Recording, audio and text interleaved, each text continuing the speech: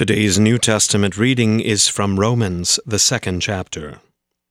Therefore, you have no excuse, O man, every one of you who judges. For in passing judgment on another, you condemn yourself, because you, the judge, practice the very same things. We know that the judgment of God rightly falls on those who practice such things. Do you suppose, O man, you who judge those who practice such things and yet do them yourself, that you will escape the judgment of God? Or do you presume on the riches of his kindness and forbearance and patience, not knowing that God's kindness is meant to lead you to repentance? But because of your hard and impenitent heart, you are storing up wrath for yourself on the day of wrath, when God's righteous judgment will be revealed. He will render to each one according to his works. To those who by patience in well-doing seek for glory and honor and immortality, he will give eternal life. But for those who are self-seeking and do not obey the truth but obey unrighteousness, there will be wrath and fury. There will be tribulation and distress for every human being who does evil, the Jew first and also the Greek. But glory and honor and peace for everyone who does good, the Jew first, and also the Greek. For God shows no partiality. For all who have sinned without the law will also perish without the law, and all who have sinned under the law will be judged by the law. For it is not the hearers of the law who are righteous before God, but the doers of the law who will be justified. For when Gentiles, who do not have the law, by nature do what the law requires, they are a law to themselves, even though they do not have the law. They show that the work of the law is written on their hearts, while their conscience also bears witness, and their conflicting thoughts accuse or even excuse them, on that day when, according to my gospel, God judges the secrets of men by Christ Jesus. This is the word of the Lord.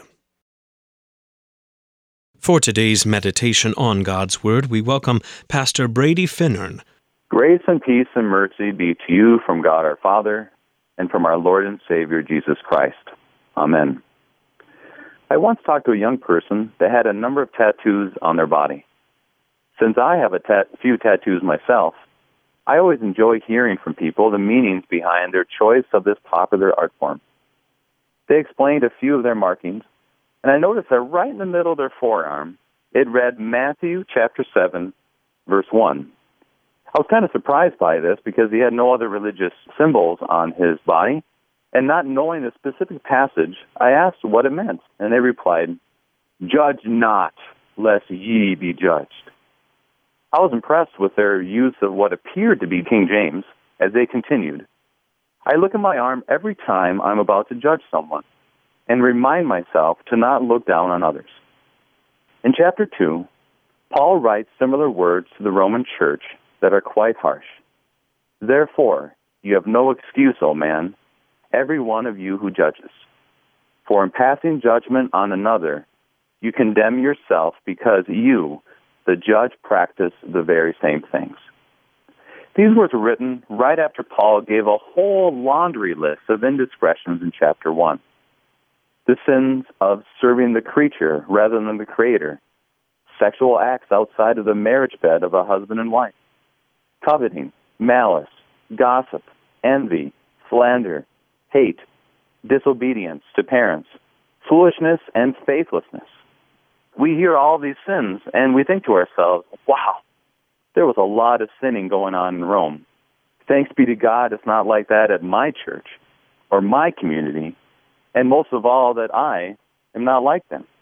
Well, sure, I might do a few of those sins, in my heart, of course, never publicly. And I'm not one to judge, but thankfully, I'm not like them. The problem is that I am like them. We are like them. We are judged by those things, whether we have done one or all of them, whether we have done them in our heart or we've done them publicly. Paul talks about how we'll be judged by our works on the last day, because God shows no partiality. We will all be judged. Those who seek God's glory, honor, immortality will receive eternal life. But those who are selfish, deniers of God's truth, and obey unrighteousness, there will be wrath and fury. Our normal response to this reality is either to justify our actions with a whole list of excuses, or we simply quote our favorite Bible passage, Matthew chapter 7, and we say with full confidence, "How dare you judge me?" But both of these reactions leave us with more questions than answers. Have I done enough? More guilt than comfort. I shouldn't have done that. And more anxiety than assurance. Can I ever make this up someday? But what we need is what Paul tells us in verse 4. What we need is repentance. We need this gift that comes from the Lord by the power of the Holy Spirit.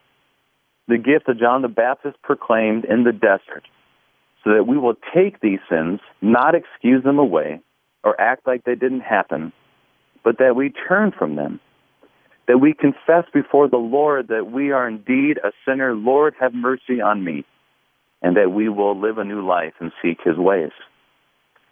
And the irony in all of this is that the solution and hope that we have as Christians is that we are judged. But we are not judged by a vengeful God ready to condemn whomever he can, but judged by a God of patience, forbearance, and kindness revealed in Christ himself. For Christ does not say, "Who am I to judge?" and leave us in our sins. But he says, "I am the judge, and by my cross I forgive you. Let me be the judge of that sin, for I do not look down on you or look away. But by my blood I see perfection, and I lift you up and judge you not guilty." Thanks be to God. In the name of Jesus. Amen.